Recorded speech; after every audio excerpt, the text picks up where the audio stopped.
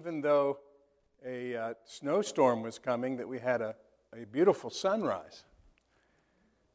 And then he quoted the phrase, red sky at night, sailors delight, red sky in morning, sailors take warning. So he was telling us about the approaching snowstorm. Have you ever heard that phrase before? Yeah. Do you know it's a biblical phrase?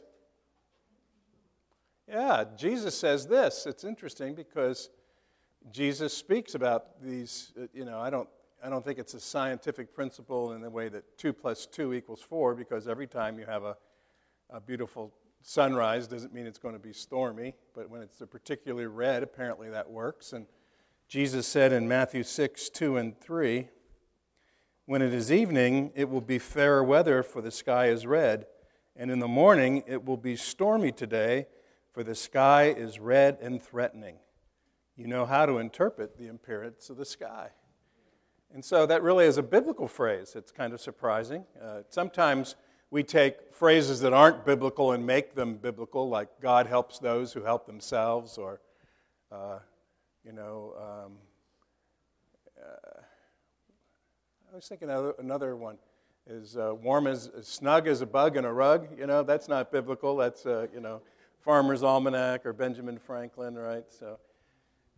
But Jesus was actually talking, he had this principle that you can observe things and figure them out. But the problem comes is that when you and I look at circumstances in our lives and try to figure out what God is doing, because we don't have that ability.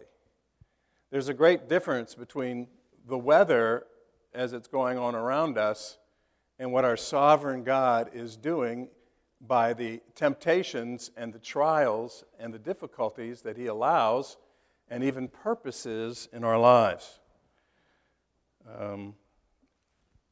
I am a person who can get easily overwhelmed if I either listen to my feelings, because I tend to be an Eeyore. Naturally, I never see the glass as more than half full. My naturalness without Christ, I see the glass with an empty bottom. The bottom is broken out, and everything you're pouring in it just flows out. That's the way I am naturally. So I have to watch my feelings, because my feelings go up and down, but I tend to be more of a pessimist than an optimist, so I have to deal with that. And then when I look at circumstances, in my own natural part, I always see the world is ending. And the world will end at one point. We are promised that. But I'm always looking for it. And I think, oh, that's it. That's the next big thing. And sinfully, I look back on, you might remember the year 2000 and Y2K. Well, I was prepared. You don't even want to know how prepared I was. I was prepared for the end and encouraged others. And so it was foolish, and I learned a lesson there. But those are my natural proclivities. And when we look, if we live by our feelings or we look at circumstances, we can often be overwhelmed. I want you to look at 2 scriptures that would tell us that we shouldn't be that way. Okay, so let's go first to 2 Corinthians 4:16-18.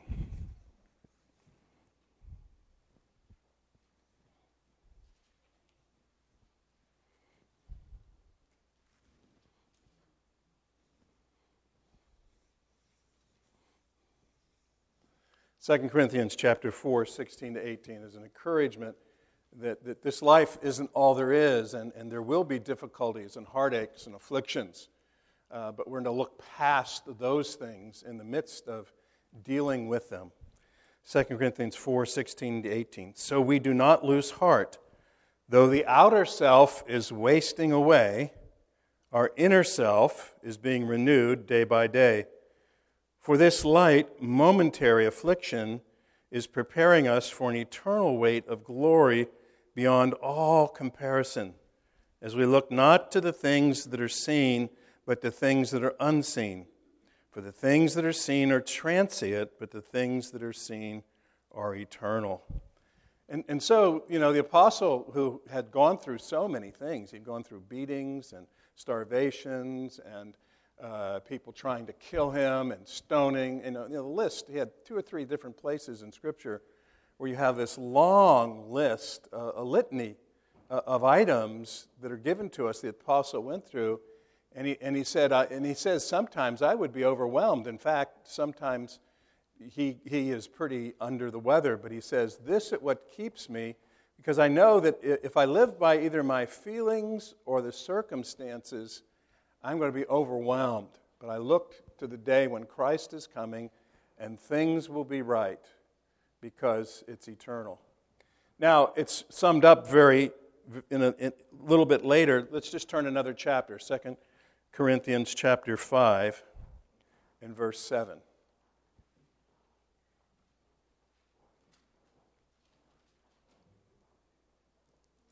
2 Corinthians 5, verse 7. Some of you might be able to repeat this verse because it's so short you just wouldn't know the context, but you've heard it before, right? We walk by faith and not by sight, right?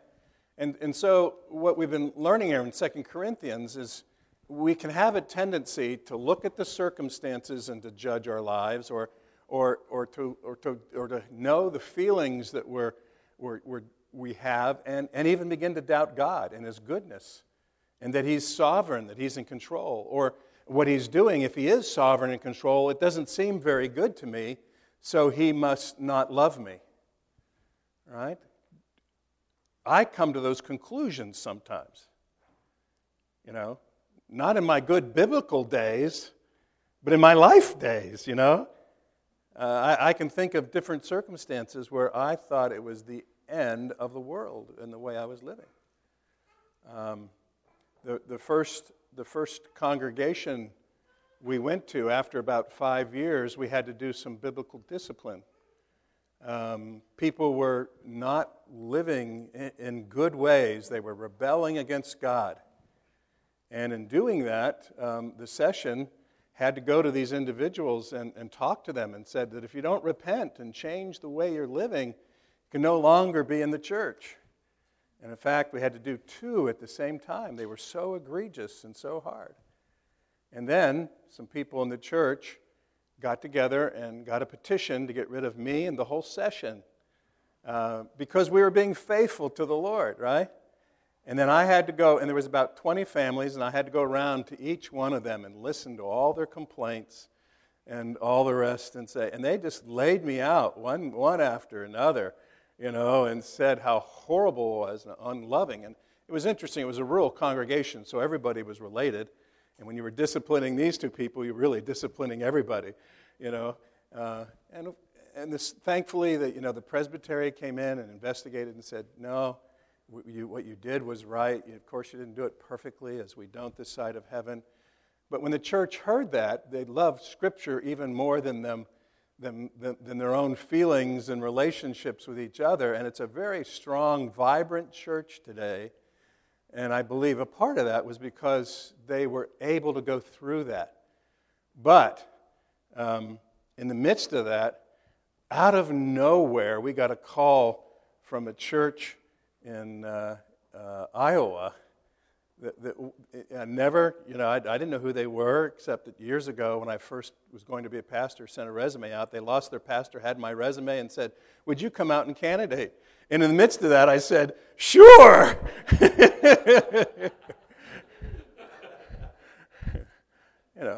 But I wasn't going by necessarily biblical principles. I was overwhelmed. I thought everything was against me.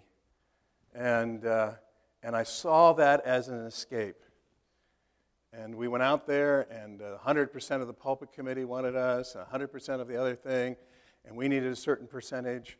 But when the vote came, it wasn't the percentage that we wanted, and so we didn't go.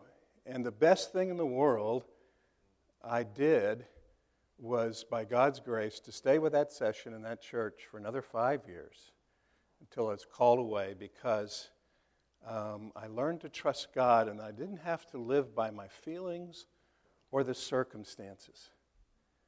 I still battle that all the time. you know. But I have a history of knowing that God is faithful and His Word, so I don't have to give in to them. I'm the kind of a person that if it were up to me, some days I would just go in bed, pull the covers over my head, and hibernate, and hope it gets better, right? But of course, those things never do get better. So, it was good for me to realize that there are others in the Scriptures that got to the same place.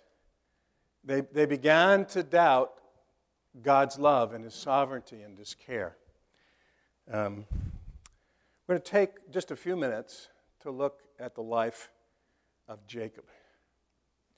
So, what do we know about Jacob? What do we know about his name?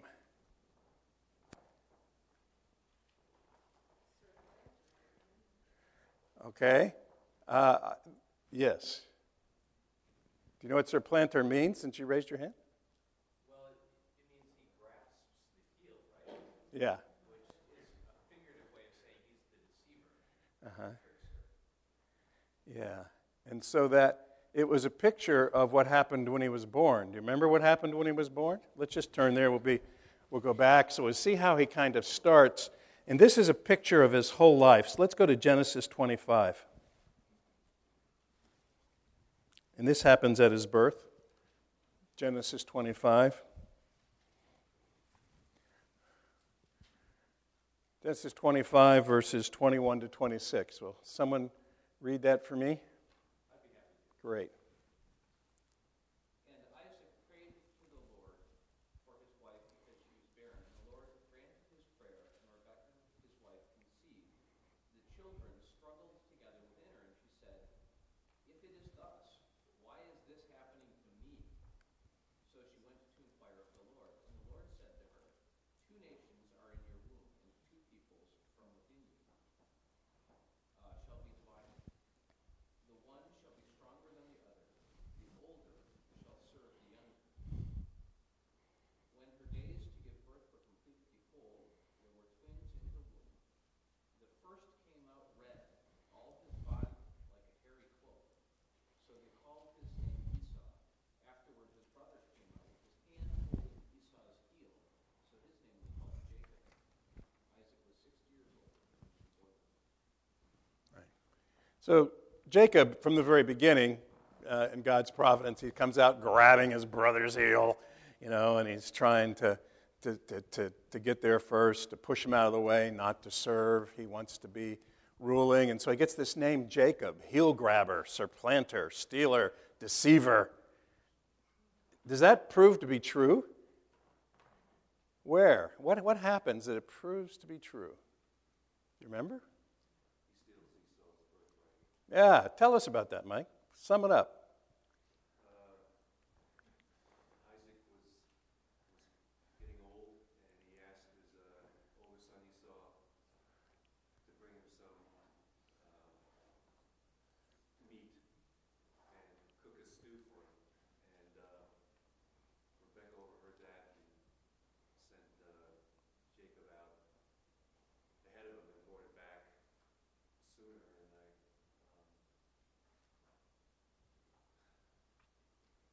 It's a long story, Mike. You're getting there.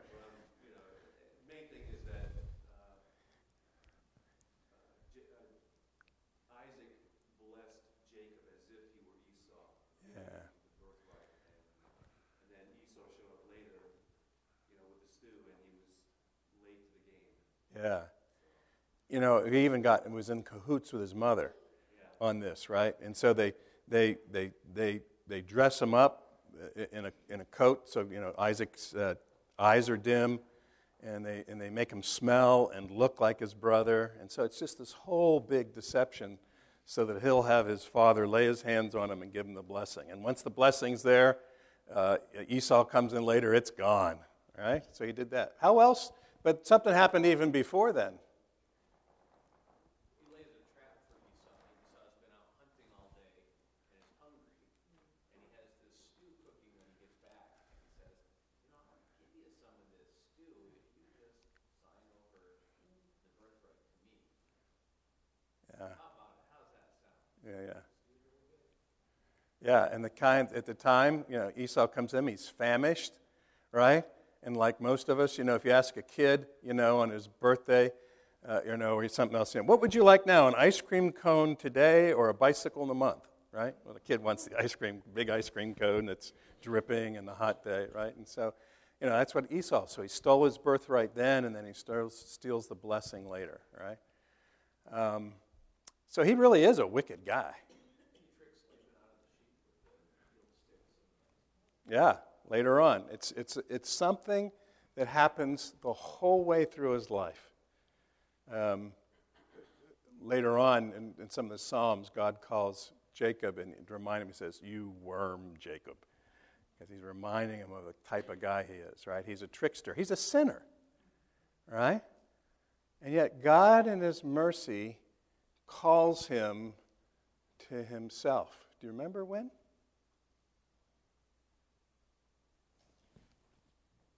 Going through these memory banks now. Mark?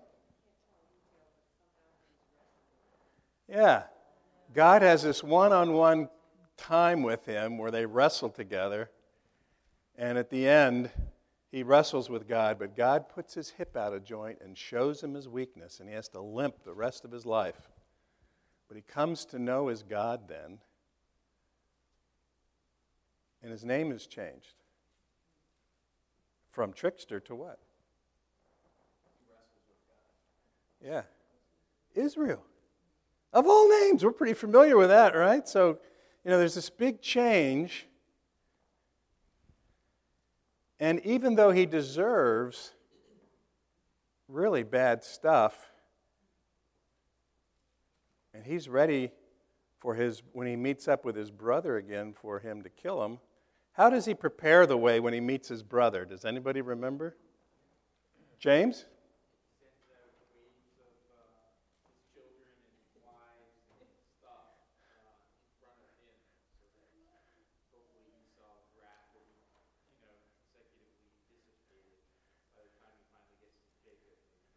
Yeah, he was with Laban and tricked him. Didn't really deserve it. He's got his brother who he's tricked. And his brother had said after they left, "I'm going to kill you." So it was pretty clear what was going to happen. So he sends all these sheep, and he sends all these goats. Then he says all his servants. And finally he sends his children, wife, and everybody else. And so, his brother had promised to kill him. But what does God in his mercy do when his brother meets him? Yeah. And he hugs him, and he's glad to see his brother. Amazing, right? It's amazing what God does with tricksters, with wicked people, with sinners, right? They deserve to have horrible things happening to them, but God calls them to himself and is merciful to them even in the midst of that. Does that remind you of anybody's stories? It reminds me of mine. Right? I came out of the womb a trickster. I wanted what I wanted. I was selfish. I didn't care about my brother. We fought like cats and dogs every day after school. I didn't deserve any of God's mercy. I didn't care about God's mercy. I was worried about building my own life and reputation. And yet God was merciful to me through my life over and over again and finally calls me to himself. So here you have this trickster who spent most of his life in rebellion towards God, yet God is good to him. God calls him to himself. They wrestle, then he leaves him with this limp because he shows him, "You are weak, trust me." So every day, Jacob's got a limp. And that limp should remind him of God's mercy. It wasn't a limp to put there to slow him down in the sense of not have him be able to do life. It was a limp put then graciously by God to say, "You need me." It doesn't work when you're a trickster. It works when you trust me. Trick or trust? What's it going to be? All right? And so he has this whole history of God being faithful to him? Well,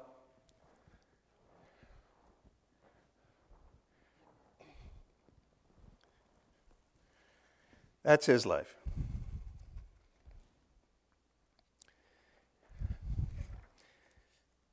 Jacob also has some sons.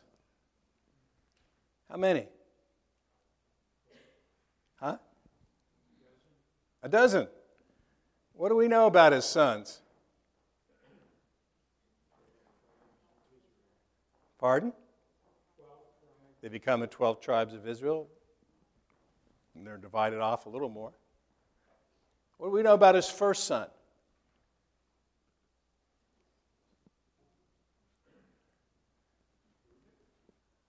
No?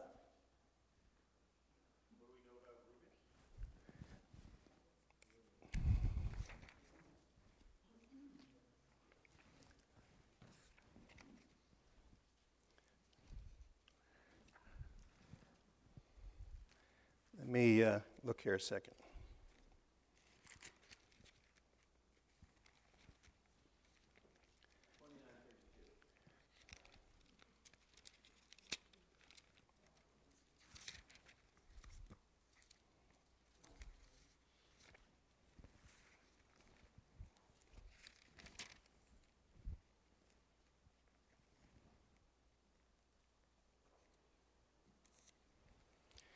You're saying, what's 20? Read 29:32.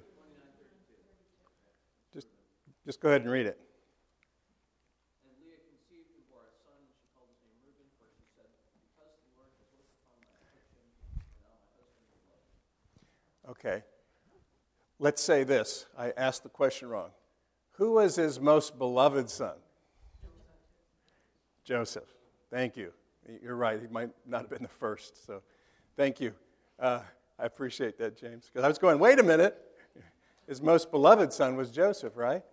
And what did the other 11 brothers do with Joseph? Tried to kill him, but they didn't, right? One of them stood in there and said, please don't do that. And so what did they do with Joseph? Okay. So he was his most beloved son, and for 20 years, as we're going to come upon the scripture today, he has been bereaving this first son. And we come now, and where we're going to start, actually, and we're going to open the scripture here, because we're going to get to this phrase. And this phrase in scripture is one that I think is not just Jacob's. Because Jacob, like the rest of us, struggled to walk by faith and not by sight. And he comes to the circumstance near the end of his life where there is a famine in Israel. Joseph has been dead for 20 years. He sent his boys into Egypt to get food. Remember the promise that Joseph, who was in Egypt, he thinks is dead. He has been preparing because there would be 7 years of plenty, right? And then 7 years of famine. They've had these 7 years of plenty where God called Joseph to store up all this grain in silos. They're interesting. Their silos didn't go up. They were big pits in the ground. So they were just opposite kind of ours. But he had stored this grain in the silos. But Jacob just knew there was grain during this difficult time. So he sends his boys to Egypt. They come back without one of them. Simeon, I think it is. They come back without Simeon, and they're said, when we go back, we better take Benjamin with us. That's how it ends up. So let's go to Genesis chapter 42.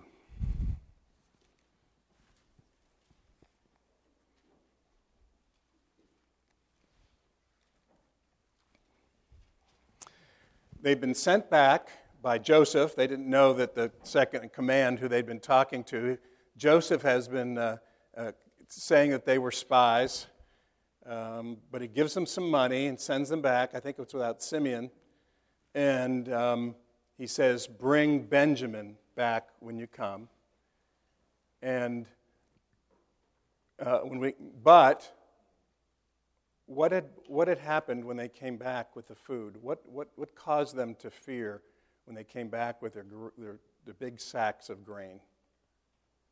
Their money that they wasn't paid for their grain. Yeah. Joseph had all their money put back, and so now they think they're going to think we stole this money if we ever go back again, right? And so now they're terrified. So remember, as we read the scripture, what happened? Jacob starts out as the trickster. He's just known that way. That's what he actually is. That's what Jacob means. God is gracious to him even before he becomes a believer. And then he draws him to himself and leaves him with this limp that says, every step, remember me. Remember your Israel. Remember I'm faithful, right? So God was gracious to give him this limp, but he finds himself in this difficult situation where he has his feelings, he's feeling afraid, he's feeling overwhelmed for his boys. He'd lost Joseph and now Simeon, and now maybe the whole Egyptians are going to come after us. This food isn't going to last that long. What are we going to do? We can't go back there. And so he has this history of God being faithful to him, even though he has been unfaithful. But this is how we find Jacob. So let's look at in Genesis chapter 42. And we're coming to the point where they empty their sacks. They've come home and they've found the money in the sacks, and they know they're in trouble. Genesis 42 and 35. And as they emptied their sacks, behold, every man's bundle of money was in his sack. And when they and their father saw their bundles of money, they were afraid. And Jacob, their father, said to him, "You've bereaved me of my children. Joseph is no more, and Simeon is no more, and now you would take Benjamin. All this has come against me." The King James Version just says it the way we would. Surprisingly, it says, "Everything is against me." Have you ever said that? Maybe not out loud. Have you ever said that in your heart? As you get up and deal with your day or difficulties or certain periods in your life, have you ever said, "Everything is against me"? Well, I've already told you of one time I have, but there have been others. And so when I read this, I see myself. And one of the joys that I have, first of all, is that there are others in the Scriptures that go through the same things I do. There are times when God's people say, "Everything is against me." Godly people. He had now become a believer in God. He'd had these 12 boys. He had this limp. He knew that God was faithful. And yet he's not going, but he knows to be true about the living God, but he's living by his feelings. It says they were afraid, and he's living by the circumstances. This one's not here, and that one's not here, and this one's going to go. And he cries out, "Everything is against me."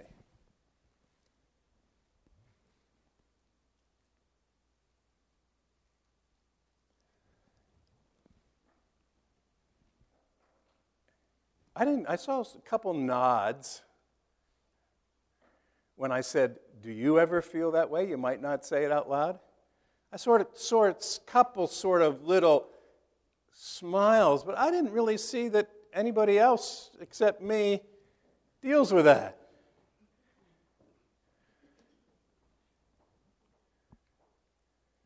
Mark?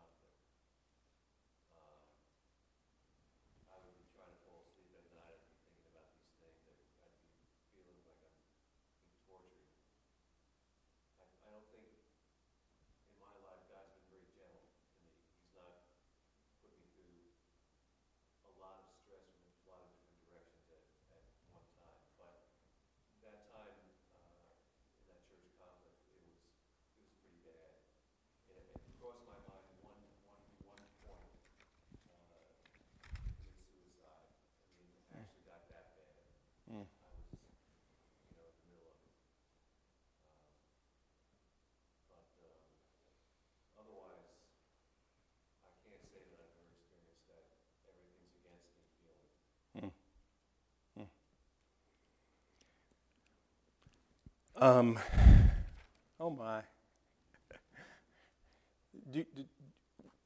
That should at least tell you, if nothing else, that this Sunday school thing, you should pray for your pastor and you should pray for your elders. Right? This is serious stuff. Right? It really is. James is back there. See, James, you in that back section, you're in his group. All right? And Mike? No, I got to have, Mike, you take your couple rows there.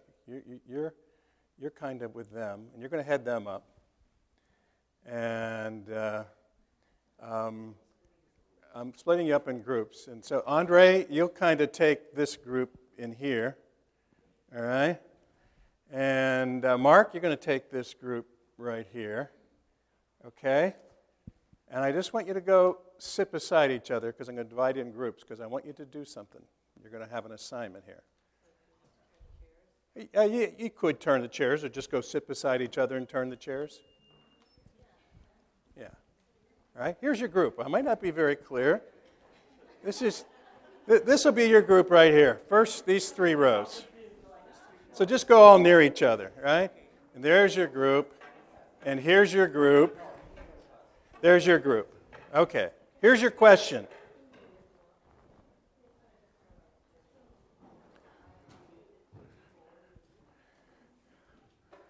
This is your question for your group to figure out. I want you to list and figure out at least 3 other people in the Scriptures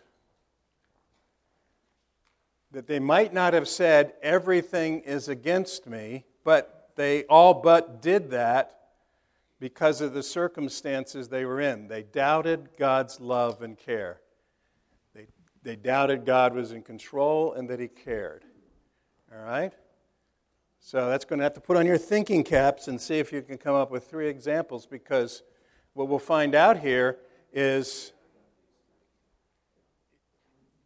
oh man, he's got 3 already. He's been thinking. So at least 3 examples. Oh, and actually, since there's, just in case you all, try to come up with 4, in case all of you have the same. Already, should we come up with 5? Oh, no. Yeah. Move over closer, Rob, so you can hear them, buddy. All right. But talk about them. See if you can think of more.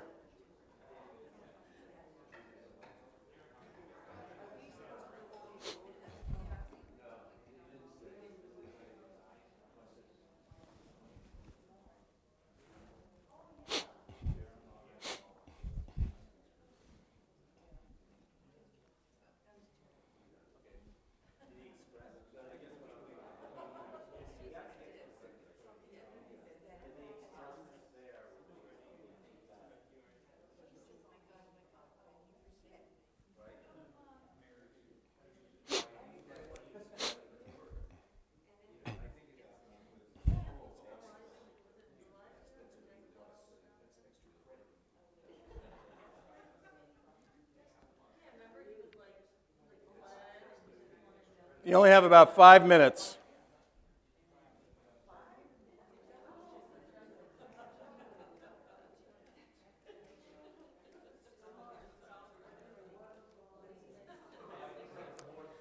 And then see if you can find where in the Scripture it is.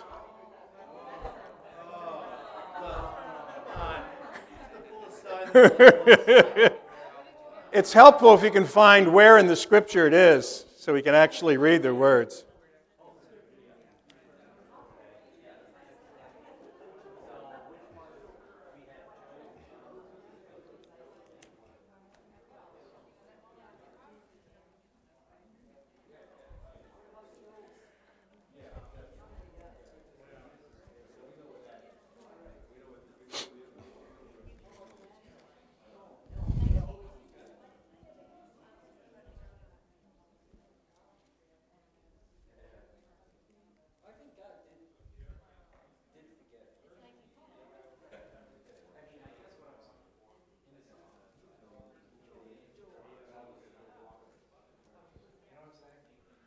You have 2 minutes.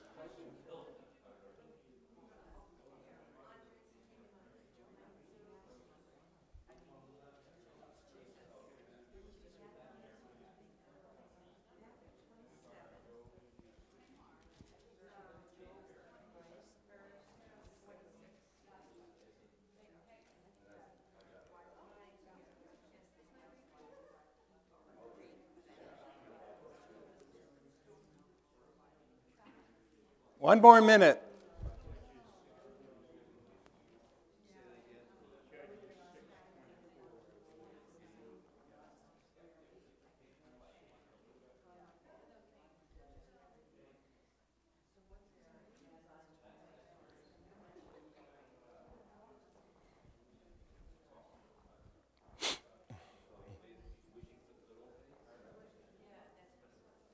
Thirty seconds.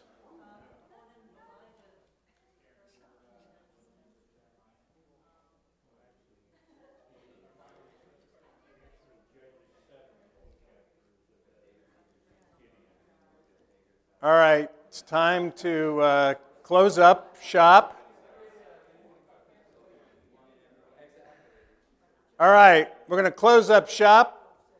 I need to have a report. Your group should be, you're done as far as you can do. Okay? Yes, sir. We would like to read out our verses and then have people see if they can figure out who it is. No. That's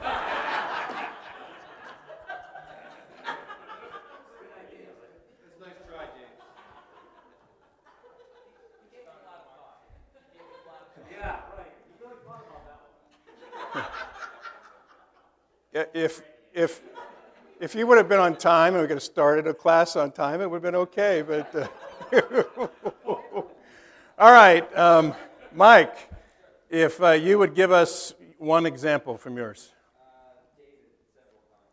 So with Bathsheba and after being pursued by Saul and with Absalom. Okay, do you have any time where you actually have the scripture where he's saying, you know, I'm overwhelmed here?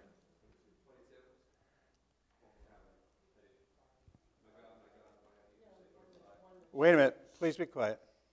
Go ahead. Go ahead. Psalm 22. My God, why have you forsaken me? Why are you so far from saving me from the words of my groaning? Oh my God, I cry day by day to you, do not answer. By night, I lie in distress. Okay. I probably should know that, but apparently it's entitled with a Psalm of David, right? And is there anything that connects it back to that, or reference or anything like that? To that time? Someone has that? Okay. Okay. Okay. Thank you. Yeah, David, we know many times, you know, was overwhelmed, right? So many of the Psalms that we have, you know, I've cried out. Why aren't you answering? Right? And here's David, a man after God's own heart, and one of the things that encourage us in that is that he had to deal with circumstances and feelings, and they weren't always right, and he had to work at lining them up, right? He had to talk to himself. I call this preaching to yourself. I hope that all of you are preachers, even the ladies, but to yourselves. You know, you're preaching the Word of God to yourselves because you feel some way, or you look at this and you say, it's all against me, right? And our brother David certainly had those situations, right? And he cried out that way, but then we find out, and he was even a man after God's own heart, but we find out in the end that he trusted God. You know, he also wrote, the same fellow writes Psalm 23, right? Because he knows how to put his heart back where it belongs. He knows where to go back to, and who is his shepherd and who does care for him, right? So that's the joy of that. But David and the Psalms, that's why so many people like the Psalms, right? Not only the ones that rejoice, but the ones when our heart is breaking, we realize that someone before us, heart is broken and they're fearful and they're overwhelmed, but God has been faithful. Okay, this group here. Gideon, and the references in chapter 6 of Judges and then following that too. But when he's called, he says, my clan is the weakest.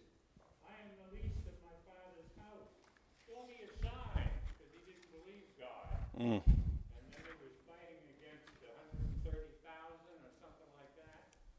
And he went down in numbers. He had too many. And then God finally had him go down to 300, taking him down to a stream. And those who bent over and lapped the water, he said they shouldn't go. Those who just took it in the hand and came up, and there were 300. So with 300, he went out and beat 130,000 or something like that. Yeah. Where do we find Gideon when God first comes to him? Where does he find him? Threshing floor, only it normally is done on a hill. He was down in a hiding where he was trying to do it. Yeah, he was at least hiding or maybe even in a pit, So, he was struggling with all that right then. All right, this group here.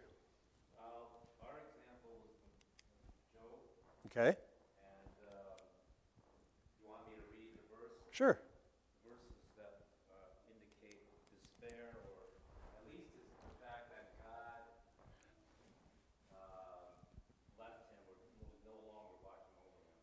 It was Job 29, verses 2 through 5. Oh, that I were as in the months of old, as in the days when God watched over me, when his lamp shone upon my head, and his light I walked through darkness, as I was in my prime, when the friendship of God was upon my tent, and when the Almighty was yet with me, and when my children were all around me. Yeah, and we certainly know if anybody that we think maybe should give up on God, right? It would have been Job, right? He started off good, but just things keep coming on, and these guys come to him, and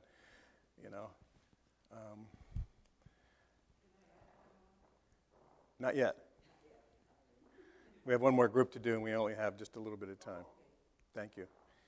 Okay, James, does your group have any? O Lord, you have deceived me, and I was deceived. You are stronger than I, and you have prevailed. I have become a laughing stock all the day. Everyone mocks me. Cursed be the day on which I was born, the day when my mother bore me. Let it not be blessed. Cursed be the man who brought the news to my father. A son is born to you, making him glad. Let him cry in the morning and an alarm at noon, because he did not kill me in the womb, so my mother would have been my grave, and her womb forever great. Why did I come out of the womb to see toil and sorrow, and spend my days in shame? So that's Jeremiah. He's having a bad day. Things aren't going well. Where is that in Jeremiah? That's Jeremiah 20. Yeah. Okay, let me, you can just mention the one that you were thinking. Where Jesus, when he said, my God, why have you forsaken me, which is the same, is an echo of... Yeah, he quotes that, humanly speaking, what he's going through, because God is turning his head from him humanly because he's taking on this sin, right? And so, but thankfully he didn't doubt, he said, struggling.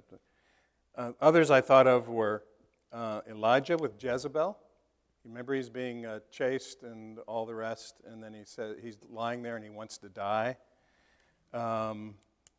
Elijah and his servant. The servant comes out and he looks on the hills, and they're surrounded by the enemy that had come overnight, and so he's overwhelmed, and he goes back to Elijah and says, "What shall we do?"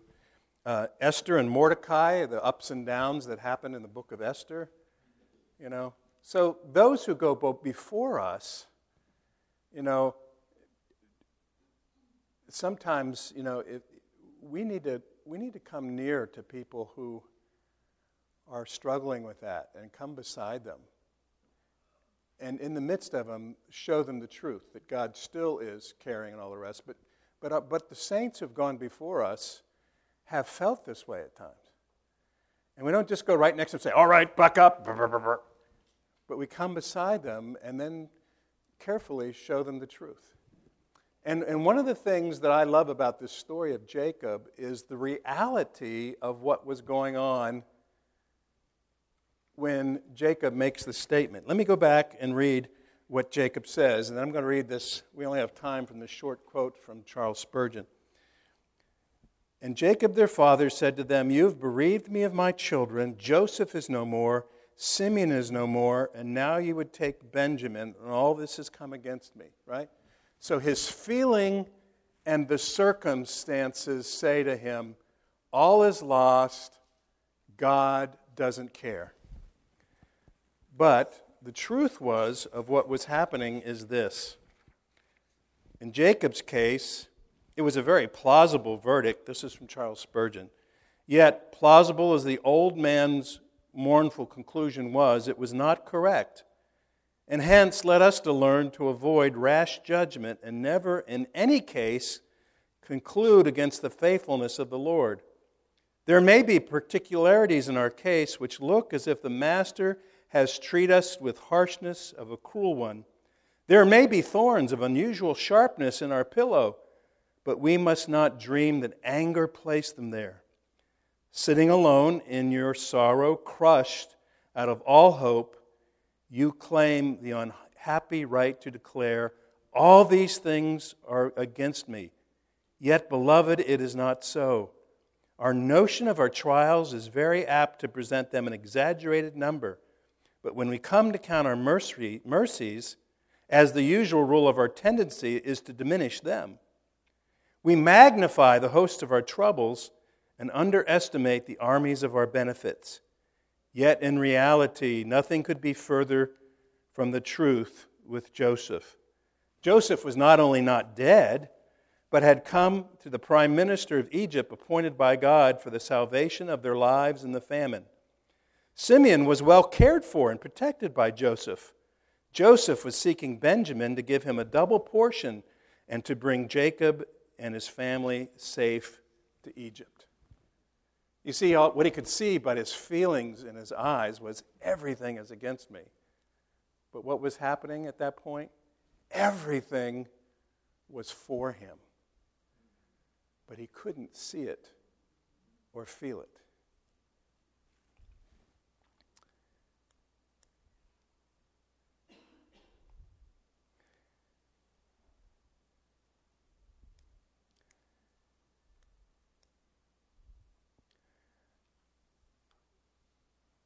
Have any of you read Corrie ten Boom's The Hiding Place? You know about her story and the Holocaust and all the rest. After going through that, one of the things that she did was to make a tapestry. And when you look at this tapestry, if you go to her house in Harlem, it's there. And it's normally turned, it's on a tapestry that has glass on both sides of the frame that the tapestry is in. And where it starts out, when you go there, the people who run the house put it so that you see the tapestry with the back of it, with all the knots and all the strings, right? And you can't really make out what the tapestry is. And it's just difficult. And below it, she has this poem about life is but a weaving. It says this: "My life is but a weaving between my God and me. I cannot choose the colors, he weaveth steadily. Oft times he weaveth sorrow, and I in foolish pride forget he sees the upper, and I the underside. Not till the loom is silent, and the shuttles cease to fly, will God unroll the canvas and reveal the reason why the dark threads are needful." And then it says, "In the weaver's skillful hand, as the threads of gold and silver, in the pattern he has planned, he knows he loves and cares. Nothing this truth can dim. He gives the very best to those who leave the choice to him." And when after you read it, you're supposed to turn it over and you see what the actual tapestry is. And it's a crown, a golden crown, the crown of life, right? But you doubt what it could be or how beautiful it is because all you can see are the knot and strings. We're saying, and Edith Schaefer does something very similar, pictures, that we see this life so often, we see the back of the tapestry. We don't understand what God's doing as He's conforming us to Christ. And how could we possibly be conformed to Christ the way I'm acting or the way my life is or all the rest? But the truth is that God is always working on the other side through all those things to turn us, to make us, and conform us to Christ. And so it's a matter of faith. And so we have to preach to ourselves the truth that all things work together for those who love God and are called according to His purpose, that we might be the firstborn among many brothers as we're conformed to the image of Christ. So, are you an Eeyore, or do you go through those times at different things, and have you said, everything is against me? I want you to be preachers. I want you to preach what the saints have had to preach to themselves before, the truth of God, that He has called them to Himself, and He has loved them, and He is working to conform us to Christ and all these things. Let us pray. Father, I thank You for the Scriptures and how You have laid before us the saints who are just, none of them are imperfect. Even the one who we would say, the man after our own heart, your own heart, even David, was pointing to the one who would be born of his line, the Messiah, David, who was perfect, Jesus. So we look to Him, and Lord, would You help us be preachers to ourselves when we're overwhelmed and we would say, everything is against me, that we would preach the truth, that all things are working together for good, that You would conform us to the image of Your Son, Christ. Give Your people great hope and encouragement today. For Jesus' sake and name, amen.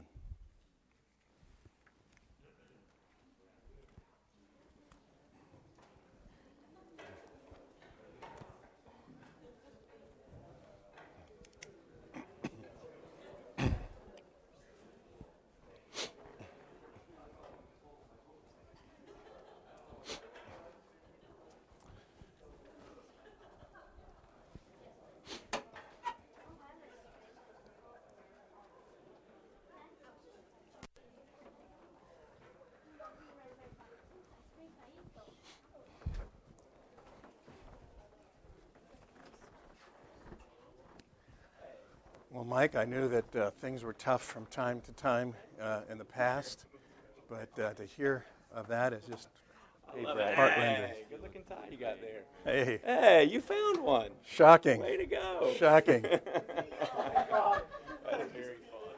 Very fun. It's good. I'm going to follow you guys in here. Yeah. Full house. Yeah, it's going to be a big one today, huh? Yeah. I'm excited. Fun to be with all of you around here. Thanks for having me out. Good to have you here. Well, thank you guys for having me. I know that might have been the undertaking. This certainly is all over the place. I thought we had over 100 people here, and it wasn't like we had so many of our own. Yeah.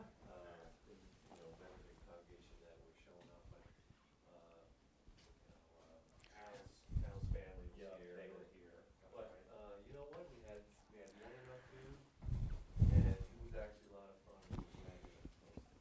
Everybody was taken care of. And I was certainly taken care of. It was such a great blessing to be able to just not have to drive so far. Yeah. I was joking with Rick. Yeah. I said, Rick, I haven't seen you at too many Presbyterian meetings. I was wondering if you were still in the Presbyterian. But I figured if we brought it closer to you, you'd show up. So he was laughing at that. That's exactly right. He was laughing at that, but I hadn't given him that. I love giving that man a hard time. His excuses always come into me. I get the call and give him his, but have mercy. I think the nature of his job has changed so significantly. Yeah, he's got a different set of stresses on him, but it was good to joke with him. I agree. Very much.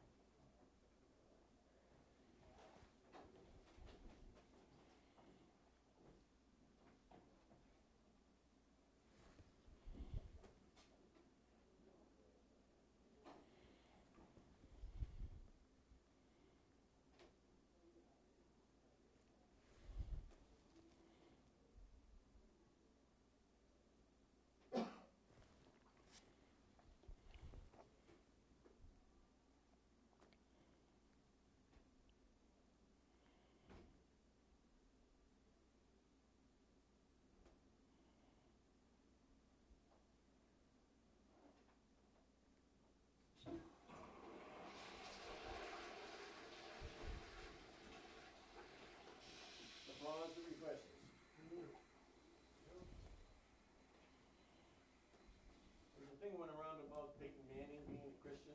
Yeah? I don't know if you saw that or not, but I found out this morning, I was reading World Magazine, where I came to on the computer, and the opposing quarterback became a Christian at age 14, and he's a devout Christian. Okay. So the both of them, the Seahawks and the